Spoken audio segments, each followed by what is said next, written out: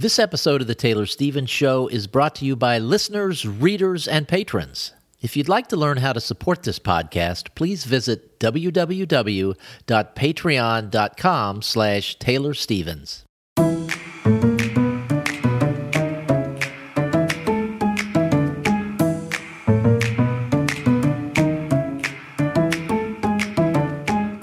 This is Taylor Stevens, the New York Times best-selling and award-winning author of kick-ass international thrillers, and this is The Taylor Stevens Show with my good friend Steve Campbell, where we are kicking writing in the butt, one word at a time. Well, we are back, and the Campbell family has a new member. Our second grandson, Austin, was born last week, and so we're super excited about that.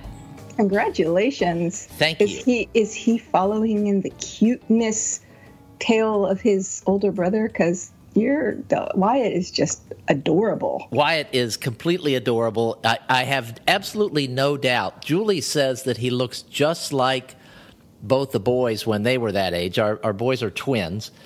And his mother put a baby picture of Austin next to a baby picture of Wyatt, and they're identical. So wow, I'm guessing he's going to be cute because they're all cute. So now the work is how to keep the personalities cute. And Wyatt is that, and we may hear Wyatt in the background because he's here today as Mama gets her strength back, and it's easier to deal with one than two. So we've got older brother here today, so we may hear him. But it's super exciting, and can't wait. They've already made their first appointment for late night. Maybe this is even overnight babysitting. And they went all the way out to December 29th because a friend of theirs is getting married. So it's not like we're not going to have them 100 times between now and then. Right. But they have locked down December 29th, which is great. And it is just, it's so much fun being a grandparent, as all of you grandparents out there know. Our topic for today is confusing. So I'm going to let Taylor, it's interesting, but it's hard to just say it's this. So I'm going to let Taylor just start off with the topic. Okay, so what I wanted to talk to y'all about today is a technique that I use when I'm working on a complex chapter or series of chapters. And so we're talking about chapter structuring. And this technique is something that I call blocking because it means working with blocks. And so for me, when this comes up is when you have a lot of moving parts inside a single chapter. And those moving parts are not necessarily taking place at the moment. Like when the character is trying to figure things out. So it's mental. It's a lot of mental work. The character is trying to figure things out and relating past to present and sort of the analysis that goes in and trying to solve a puzzle or a crime or figure out who's chasing them or whatever. And I did use this technique quite a bit in the Monroe stories. But where I've sort of come to depend on it is with these new books, Liar's Paradox, and now the second that's following. And in this new series, it's a different style of storytelling than what I did with the Monroe stories. The primary reason for this is that there are multiple main characters. And I'm hoping by telling you this, I'm not going to ruin the reading experience for anyone.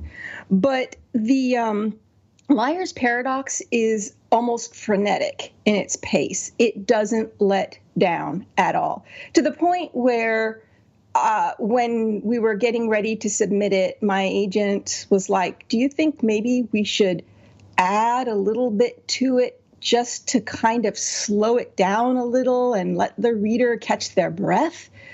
And I was like, well, then I'm basically making up stuff that doesn't belong in the story, and it's just fluff and filler for nothing, except to let the reader catch his breath. So in the end, we decided not to do that. But the truth of the matter is, the story is not frenetic. It's not nonstop, because so much of it is reflecting back on something that happened. So we have multiple characters, and the scenes will close out with what's happening to that character and pick back up with another. But you don't know what happened to the first character after the scene closed out, because we've moved on to character 2. So when we pick back up with character 1, we have to catch up the reader on what happened without actually just saying, he did this and he did this and blah, blah, blah, blah, blah. And it's all done through literally telling. The characters are basically telling their story of what happened, but it's not telling in the sense of I. It's memories and emotions that connect the missing pieces that the reader didn't get in on to the present. And it feels like it's happening right then and there, even though the character's like, then this happened and that happened and he did this and this and this and this, but doesn't feel that way. So that's kind of like the pulling back the curtain and seeing the non-wizard Wizard of Oz. It's, as you're reading it, it doesn't feel as if it's all being just told to you, because it feels so present tense, but you're actually in a character's memories of what you missed seeing. So to do that, it gets quite complicated, because you're mixing past and present inside the same chapter and tying what the reader didn't see to how it connects in the present moment. Because character in action, character movement, that's what drives the story forward. You can't just sit a character down on a bench and then tell a long story of what he's thinking and have him navel gaze and then get him to stand up and keep the story going. So the way that I would do this and be able to keep it where it feels very immediate, as if it's happening right now versus the actual navel gazing that's going on, is through blocking. And that would be that the technique is basically you take all the pieces related to a single subject or a single event. So if we're talking about, something that happened 5 years ago, that everything that's related to those 5 years ago is going to be blocked out and be a single sort of, 4 or 5 paragraph block that relates to that. And let's say that you also know that in that chapter, you need to relate the 5 years ago to something that happened 5 hours ago. So, but maybe the 5 hours ago is only, a paragraph. So you've got that paragraph as your block. And then you've got what the character is doing right now in the moment that triggered either one of those memories. And that becomes a block. And so each of those blocks now become like Lego pieces.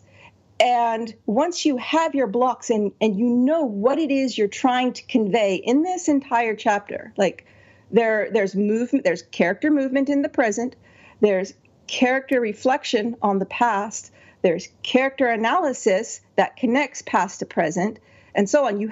Once you have all your blocks, then it becomes a matter of moving them around until they hit the right order, that they make logical sense. Because sometimes, just like in everyday life, our emotions and our memories and things that we get triggered by, they don't come in a linear fashion. They come to us sort of all jumbled together. And, sometimes therapy helps you sort them apart and figure out you're reacting to thing B over here, but it's thing A that triggered you or whatever. So in the same way that happens with us in real life, the characters also, when the stories are complex, their motives are jumbled, their reasoning is jumbled, they don't actually know what's going on, or they're trying to figure something out. So the possibilities are vast. You can't just have a character just know what's going to happen. How do they know? So there's this work involved of guiding the character's thinking process in the direction it needs to go, so that the person who's reading it is like, well, yeah, of course, that is the obvious conclusion. And you're eliminating other possibilities that the reader might be coming up with, going, well, why didn't he do this? Well, why didn't he think that? That's just stupid that he just automatically came to that conclusion. So it's a jumble. It's a mess. All these different pieces that you've got to cover as the character walks through his thinking process, connect it to the past. And so sometimes the reason why I do it in blocks is because sometimes one thought will actually lead in two different directions that you've got. So that's 2 blocks now under it. And so by doing it in blocks, you can actually just cut and paste and move those pieces around until you have the right flow where the logic bleeds from one to the next and it makes sense. And if you try and do that, just the pieces individually, without blocking it out first, it's so easy for you as the author to get confused because you lose the threads yourself of, wait, when was it that he thought and why did he? So by blocking it out, you get your own thoughts coherent of everything that's attached to that one thing is part of that block. And so that has basically saved my butt in structuring these chapters that are there's so much in them connected to each other, past, present, telling, showing. But when you read it, it doesn't feel that way. So that's my technique that I wanted to tell you about. Okay, I've got lots of questions. All right. As you were going through. So the first question, I guess, is technically, how are you blocking this out? I know you write in Word. So are you actually just like triple spacing between paragraphs to create a block that you can move around? Yeah, that's more or less what it's more. And sometimes it's not, sometimes it'll be sentences, or one sentence is a block, because it's like a stream of conscious, and it's like, which order does this need to go for it actually to make sense? The logical flow sense that doesn't make you go, wait, what? So sometimes the blocks can be as small as a sentence or a 2-sentence paragraph. All right. So when you are building the paragraph, do you actually start with the blocks? No, it's kind of like it comes in layers. Like I'll have the main sense of it that comes out of my outline. Like, this is the chapter where, Jack is on the run and has no idea what happened to his sister, and he knows that so-and-so is after him, so he decides to go here. And when he goes here, he discovers ABC, and that leads him to whatever. So I'll have the sort of a general, like, vague sort of blocks laid out like that. But those are all like present tense blocks. Right. And then as I start writing it and filling in the details, I'll start questioning, like, well, why did he just assume that? What was it then? Then the logic starts, the convoluted logic starts coming in. And so I'll just rough it out. It comes out. It's just word vomit. And then as the chapter begins to grow, I'll be like, well, wait a minute, that doesn't belong here. That's part of a different block. And I'll just copy it, cut it, and stick it down with wherever I think it needs to go. And I'll go back to what I was doing. And I'll get it sort of semi-coherent. And then I'll be like, all right, what's the next thing that really has to happen in this chapter? And I'll look over the material that I got there, and it'll work a little bit. And so, like, right now, I've been beating my head against a 2 or 3 chapter sequence because I've got so many blocks that are interconnected. And I already have the blocks, and it's not like the words in them need a lot of tweaking. I'm looking for the logic flow. And so in the chapter that I'm working right now, there's a lot of memories. With these twins, their mother plays a huge, she's a driving force that has messed up their lives, messed them up, kept them alive. It's a mess. So everything just always comes back to her and what she did or how she would have done something. The skills that they have are because of her, whatever. So in the chapter that I'm working now, There's a lot of reminiscing going on. But when you have too much reminiscing in one place, it can really start to feel like navel gazing. So it comes down to, all right, we've got this reminiscing. What parts of this reminiscing here are actually necessary for this part of the scene? And what parts can be shoved into a different chapter as they relate to something else, something that we're trying to convey? And because these are essentially espionage, spy novels, the mother is, Cold War spy, whatever, there's a lot of tradecraft involved. Tradecraft that maybe people might know about or might not know about, but it explains how and why these two younger people have the skills that they do. And so for somebody entering the series with the second book, they have to have a sense of, they're not super people who just automatically know how to do this stuff. It came from somewhere. So the decisions they make, whether to abide by the training they have or to reject it and do something else, always goes back to Claire, the mother. So you get too much of that in one chapter, and we're not in the moment anymore. You don't have enough of it, and all of a sudden, we don't understand why they're making the decisions that they're making. So by doing it as blocks and being able to differentiate, okay, so there's this, in this chapter that I'm working, part of the rough material, a rough block, is how personal it feels to be shot at and for somebody to want to kill you, even if you have no idea who that person is or why they want to kill you or who they are, and it's not personal for them, it still feels personal. Okay, so that's character insight right there. That gives us the character depth of how the character feels about the moment. Does that block belong in the chapter that I'm writing right now? If I try and squeeze it in, it might clutter the chapter, but I have that block, and now I can move it elsewhere to another scene, perhaps, where somebody is trying to kill the character. And we have that block ready and waiting. So sometimes blocks will move from one chapter to the next until I find the right place for it to fit, where it's not going to interrupt the flow and the pace of the story or become too much of the same thing or navel gazing or what have you.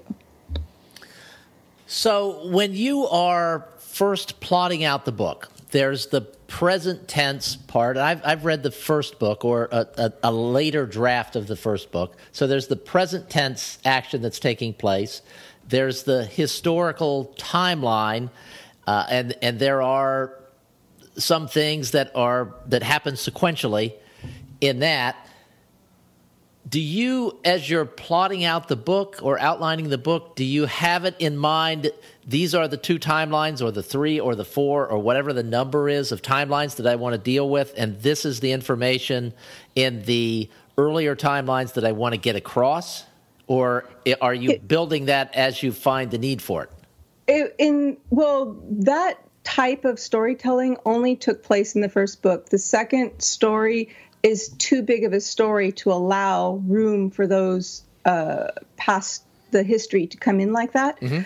But in the case of the first one, it was more a sense of, I need to convey that this event happened. And that event is what's driving so this event happened in the past, and that event is what's driving the present day action or moment or whatever. Is the story better served by showing it real time as it happened then? Or is it small enough that I can slip it in to the character's memories and reflections in current day? So it wasn't so much a matter of here's the past timeline, here's the present timeline. It's knowing that here's the information, here's what the reader needs to know, here's what the reader needs to see, which way is better to let them see it. Okay, and then you mentioned the difference in the first book and the second book. I go back to the first two Monroe books. In the first Monroe book, there was a lot of history in the book, and then in later books, it was more like mental flashbacks versus like big blocks of information. This happened in the past.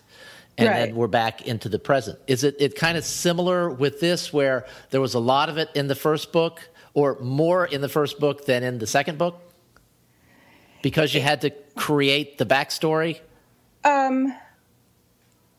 It's more about this each individual story itself. So like, and also about the skill, the writing skill. Like, so when I started writing The Informationist, I didn't know how to write. I learned how to write writing that book. And at the time, the only way I felt that I could convey the case history of the person Monroe would be trying to find was to put it in dossier format. I don't know if I would still make that same decision today, or if I might do it through a conversation instead, use dialogue. I don't know. Thankfully, I don't have to know, because I'm never going to rewrite that book. But the problem with doing it as dossier for the history is it creates sort of an interruption in the flow of the story, and it becomes a gentle form of info dumping. And so it works, but maybe not the cleanest technique for doing it. I didn't know anything better. I didn't know what I was doing back then, and nobody suggested I change it, so it stayed. Moving forward in present tense, the reason why we get so much history in the first book and not the second does have a lot to do with showing how the characters came to be who they are, but it also ties in to the mystery and the plot and trying to figure out what exactly is going on. Because the first story relates a lot to the mother's past. And so and the twins' past. And so the only way for the present to make any sense at all is by knowing what triggered these events in the past. The present day, the story that I'm writing right now isn't tied to the past in the same way. It's tied to events that spin from the first story. So it's much more current and requires far fewer flashbacks to actually tell the story, to get the information there. And so in this case, the flashbacks mainly pertain to understanding the characters' frame of minds and the choices that they make. Okay. And a question that occurred to me, it's unrelated to the topic, but since we're talking about going from the first book to the second book, and I think I remember how the first book ended, and I think I have some sense of at least the early storyline in the second book. How do you bring readers of just the second book up to speed? We've talked about this before, but there's so much detail in the first book to building these characters and explaining their backstory. It's not like you could say, well, yeah, they were both Navy SEALs and that's why they have these skills. There was a lot that went into making them believable as characters. How do you recreate that in a way that doesn't annoy people that just read the first book in the second book? And what's the secret sauce to that? If I knew the recipe to my own secret sauce. That's what we do here. We provide the recipes. That's half the craft. We figure out the recipes as we go. So what I'm doing, the way that I'm addressing that concern, is so much of who they are is because of their mother. And it's not necessary to rehash all that came before. It's a sense of, what does the reader need to know right now for this to make sense in this story? And so rather than give the whole history of the kids, you can sort of give brief overview of it, and then you get flashbacks of actual situations that they were in, things that happened to them. And I'll give you a very small spoiler to not be vague. It's so vague when you're trying to dodge around. It's a very small spoiler. It doesn't affect the plot. It's just one of those instances that clarifies what kind of mother Claire was and what these kids went through and why they are what they are, is in the middle of one of the earlier sequences that are introducing Jack, who's the brother. He is tying in something that his sister said in the present that is like inside, not an inside joke, but inside lingo between them. Like you can say a few words, and because of their shared history, it means so much more. And so he's reflecting back on the first time that he heard those words spoken in the context that his sister used them, is when he's he's not flat on, he's on the ground, coughing up water that he'd inhaled after he's 7 years old, coughing up water that he'd inhaled after being thrown into murky water by a man that didn't see coming. And he opens his eyes to his mother standing over him. And the way he describes it is, even by 7, he'd seen enough movies to know what happens in normal families when a kid almost drowns, about how everybody gets somber and parents hold their kids tight and there's sort of this hush there. But he didn't have that kind of mother. And he opened his eyes to Claire standing over him, and she's like, all right, so you did this and that was good, but then you did this and now you're dead. And that is a 3-paragraph interlude in the story that ties past and present, but also shows the reader something they didn't see in the first book. So Jack's memory, it's new to previous readers, but it introduces to new readers exactly what his life was like growing up, right? That's how I'm handling that. And how early in the book do you put something like that in the second book?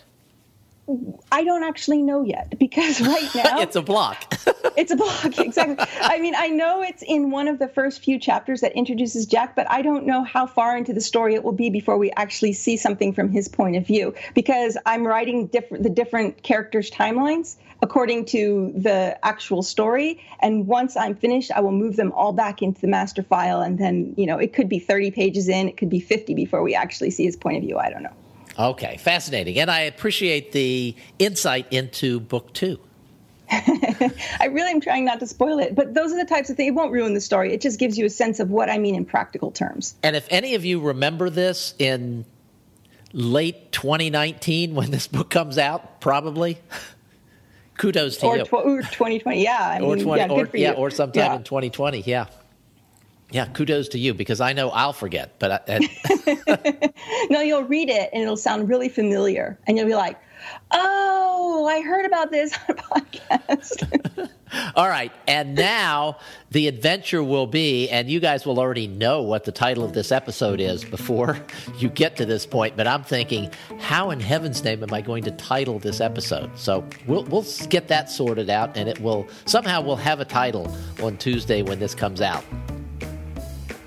And I expect I'll get help from Taylor on that. So thank you guys very much for being with us again this Tuesday, and we will be back with you again a week from now. Thanks for sticking with us, guys. We're so happy to have you.